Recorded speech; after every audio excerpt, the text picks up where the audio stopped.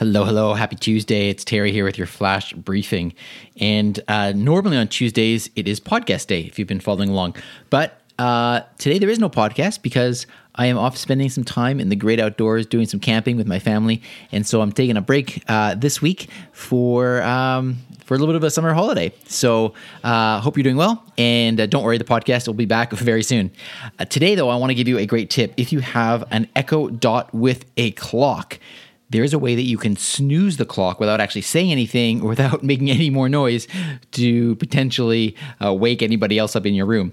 Here's what you do. Just like a regular alarm clock, if you have, and again, this works with the Echo Dot with clock, if it goes off, you can firmly tap the top of the device with more than one finger, and that will automatically default the device to snooze for 9 minutes.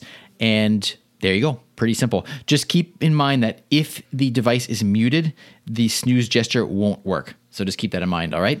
But I hope that's useful to you. That's kind of a neat little tip if you've got that particular device. And I know a lot of people do have that device and like to use it as a clock by the side of their bed. So that works really well for that.